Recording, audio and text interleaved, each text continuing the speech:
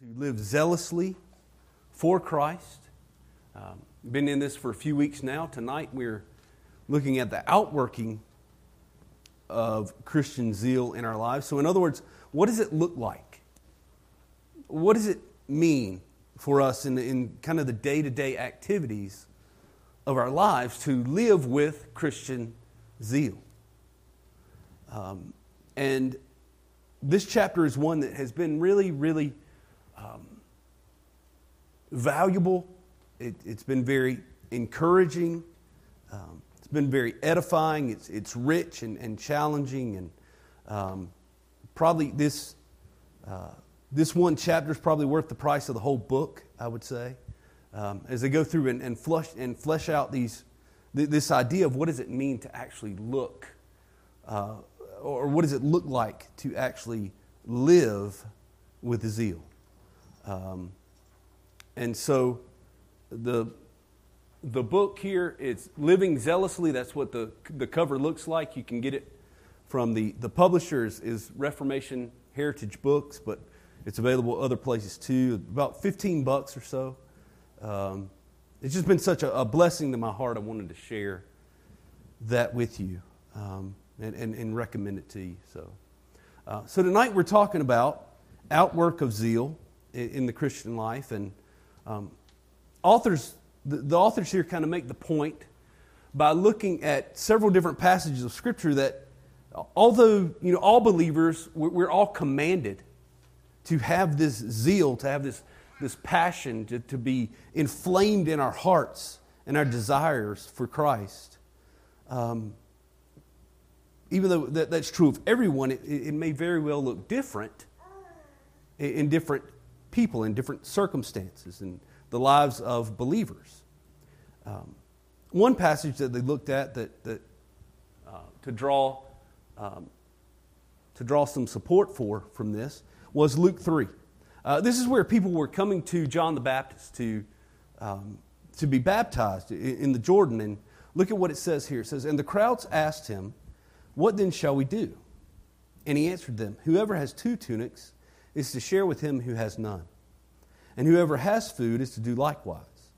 Tax collectors also came to be baptized and said to him, 'Teacher, what shall we do?' And he said to them, 'Collect no more than you are authorized to do.' Soldiers also asked him, 'And we, what shall we do?'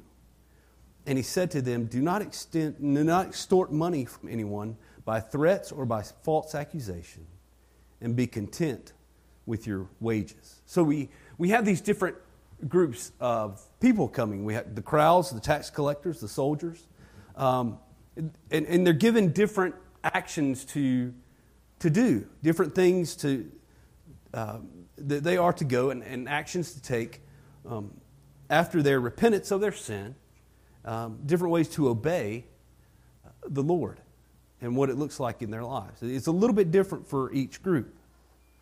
Another place where we see the same kind of thing is in Titus 2. And so there it says this, "Older men are to be sober-minded, dignified, self-controlled, sound in faith, in love, and in steadfastness. Older women likewise are to be reverent in behavior, not slanderers or slaves to much wine. They are to teach what is good, and so train the young women to love their husbands and children, to be self-controlled, pure, working at home, kind and submissive to their own husbands, that the word of God may not be reviled. Likewise, urge the younger men to be self-controlled. Bondservants are to be submissive to their masters in everything. They are to be well-pleasing, not argumentative, not pilfering, but showing all good faith, so that in everything they may adorn the doctrine of God our Savior." So again, different groups, older men, younger men, older women, younger women. And there's different applications of what it means then to live out this Christian life. And so the authors didn't make the case that the same thing is true for the outworking or showing of zeal in our lives. And in the chapter, they looked at 4 different kinds of people, 4 different positions in life. They look at the minister, the vocational minister, or the worker, anybody who goes and works and has a job, the parent, and the citizen. All different areas of life that people can be a part of. And they start to list out, hey, this is what it looks like for this kind of person to have zeal. And so tonight we're going to go and we're actually going to look at the worker. And so anybody who works a job kind of in the secular world, goes to the office or has some kind of employment. And, the reason I kind of took this one is because most of us, we currently have, or we've had, or we will have at some point, some kind of job, some kind of work to do. I also think that these things can apply to, the stay-at-home mom. That's a kind of work in and of itself. It can apply to students who are in school. That's a kind of work as well. And so it touches kind of a lot of different places. And it's kind of one for us to start with here and look at a good example of how the authors here are taking these biblical commands and they're taking biblical principles and they're applying them to specific places and specific scenarios or states in life. And so we'll start by discussing, why would someone who goes to work, why would they need to have Christian zeal, passion, to be inflamed in their affections for Christ, in their minds and in their hearts? What would be the need for it? Well, several things here. First of all, they may work many hours in the workplace, many times around unbelievers. And so those who work, they spend a lot of their waking hours at work, on the job. And in being surrounded by other people there, surrounded by unbelievers, it can be discouraging many times. Many times, perhaps it's tempting also, right, to join in, to go in that direction. Kind of in that same vein, those that work may be confronted by these bad examples all around them. Profanity, coarse joking, gossip, slander, lies. And to be surrounded by this 8+ hours a day it can easily have an effect on our minds and on our hearts. Also, in this kind of environment, workers have to cheerfully obey and to submit to their superiors. Not always an easy thing to do. And there may very well be a situation where a worker might be pressured to be dishonest, to lie, to cheat, withhold information, something like that, to participate in something unethical. I'm going to need you to fudge these numbers a little bit for me, or I'm going to need you to say that you actually did this when you did this. So all kinds of those moral and ethical situations that we can find ourselves in the workplace. So just a few reasons here why this holy desire and this passion and this zeal must be in the heart of the believer who goes to work each day. And there are 3 points that a zealous Christian worker must understand about their work. First of all, the worker must understand that God is the source of their work. It is God who provides all things. And therefore, He is the one who has provided this job that you have. It is, and so knowing that in our minds, remembering that, kind of having that perspective in our minds, and looking at our jobs that way, it kind of leads to then the behavior. It leads to an understanding that works itself out in our lives. So knowing this truth, a zealous worker will not murmur about their work. but give thanks for it because God has placed them there. Something we're all tempted to do, murmur or complain about our work. But when we realize that God has given it, we will respond with thanksgiving. Something else, they will also trust that God knows this work is best for their sanctification. God knows what He's doing. He's the one that has given it. He is good. He will only give them good, and has promised to work out all difficulties for their good. Again, knowing that it's God that has given it. A zealous worker will also do their work not to please men or to be seen by men or only when the boss is looking, but rather will work for the Lord who has called them to it.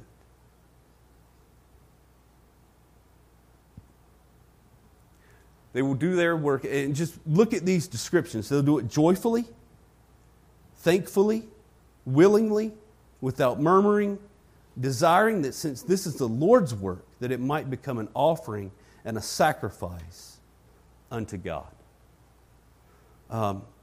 Certainly a very different way of approaching the office or the job that we go to each day, isn't it? It's the worker it's filled with passion and zeal for the glory of God and understands that God has given this work, and then they can have this mindset, this perspective, and then take these actions out of thankfulness to Him. So knowing that He has provided it. Second point is that zealous workers who are zealous for Christ understand the expectations of their work. And here we're talking about the expectations of the Lord, or the biblical expectations of how they will conduct themselves in the workplace. So with this we can say that they will follow the orders of earthly superiors. It's a principle that we see time and time again in Scripture. However, they also understand that their work is not only for their boss, those above them, but it goes beyond that and appears before a greater judge. And a judge who will judge perfectly and righteously the deeds that they have done. Along with this, the worker will work with goodwill as to the Lord and not to man, knowing that whatever good anyone does, this he will receive back from the Lord. Quoting there from Ephesians chapter 6. Again, how this idea of living with zeal and passion for God's glory works itself out in the workplace. The worker will also understand that since they are accountable to the Lord as the searcher of hearts, their internal obedience is just as important as their external obedience. And the spirit of the law is just as important as the letter. We can definitely be guilty of that, can't we? We can smile, we can act gracious, and we can do all that stuff on the outside, and in our hearts we can be grumbling and complaining and unhappy. It doesn't work because God sees and God knows all of those things. So then our attitudes and our actions about our work then must be genuine in this way. The third truth we're going to look at tonight that a zealous worker must know and understand are the temptations that are specific to their work. And so the authors mention here some examples of this. So for example, some things like if you have to work alone much of the time, or you travel alone for your job. That feeling of anonymity, that no one knows who you are, far away, can kind of present this opportunity to do things perhaps you wouldn't do closer at home. Kind of thinking you can get away with it. Be tempted to think that way. In today's world, anyone that works will likely be doing tasks on the internet, which presents temptations of itself to look at things that we should not be looking at. Working closely with those of the opposite sex for extended periods of time. Problems that can cause. And all other sorts of things that can be temptations when we're at work. And so knowing this, someone who goes and works will take action against it. They'll be aware of the opportunities and the places and the situations that Satan might use to tempt and be on guard against them. To avoid them, to not be in the situation, or to flee from them. Worker will also remember that Satan's at war against him and will not miss the least opportunity to destroy him. So therefore, we go to work, we cannot, just relax, or we can't just stay neutral or coast through the workday. It's got to be an active fight against this adversary.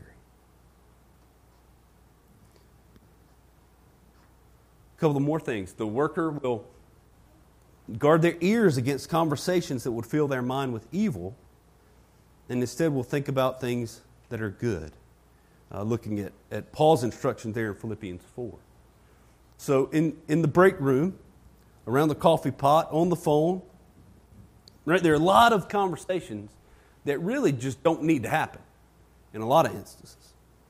We mentioned before the jokes, the slander, the gossip, all those kind of things, of being able to recognize those, excuse ourselves from those, to walk away and not get wrapped up in that. Zealous worker will also make a covenant with his eyes. They will not put wicked things before them. So determining in our hearts and in our minds that we're not going to put ourselves in the situation which our eyes would lead us to sin. A couple of things that, as far as the spiritual disciplines that a zealous worker will do each day, day to day in their lives. They will store up God's word in their hearts so they might not sin against God. So knowing the word, reading the word, memorization, being able to recall it and bring it to mind until our brains are saturated with this truth. And then having this word in the mind, then a worker will be able to meditate upon the things of God and keep themselves in the way of God's commandments. So meditating, thinking deeply, pondering on the Scriptures, pondering on the character of God and dwelling on that. Speaking with others about the things that we're thinking about and working through in our minds. All of that is part of keeping it in our brains and our minds on those things. And so to kind of sum up this particular section, we could say that a zealous worker will strive to know their heart and the temptations to which it is prone, and will therefore guard their heart. Like Proverbs says in chapter 4, keep your heart, or watch your heart, or guard your heart with all vigilance, for from it flows the springs of life.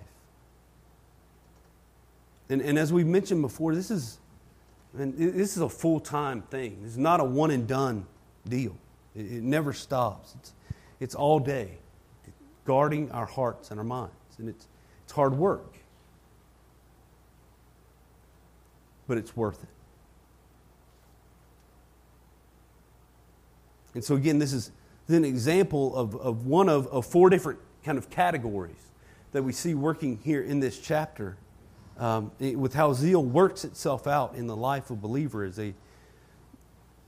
they seek sanctification and they seek to grow and they're inflamed with this passion for Christ, what will it actually look like? And this is what it'll look like for one who goes and works. They'll be mindful of these things and take these actions on a day-to-day basis. And so we take the time to kind of think through these things, and like I said, we can apply them to so many other areas of our lives, and different places where we find ourselves from day to day. And so next time we'll come back and once again look at what does it mean to live with zeal.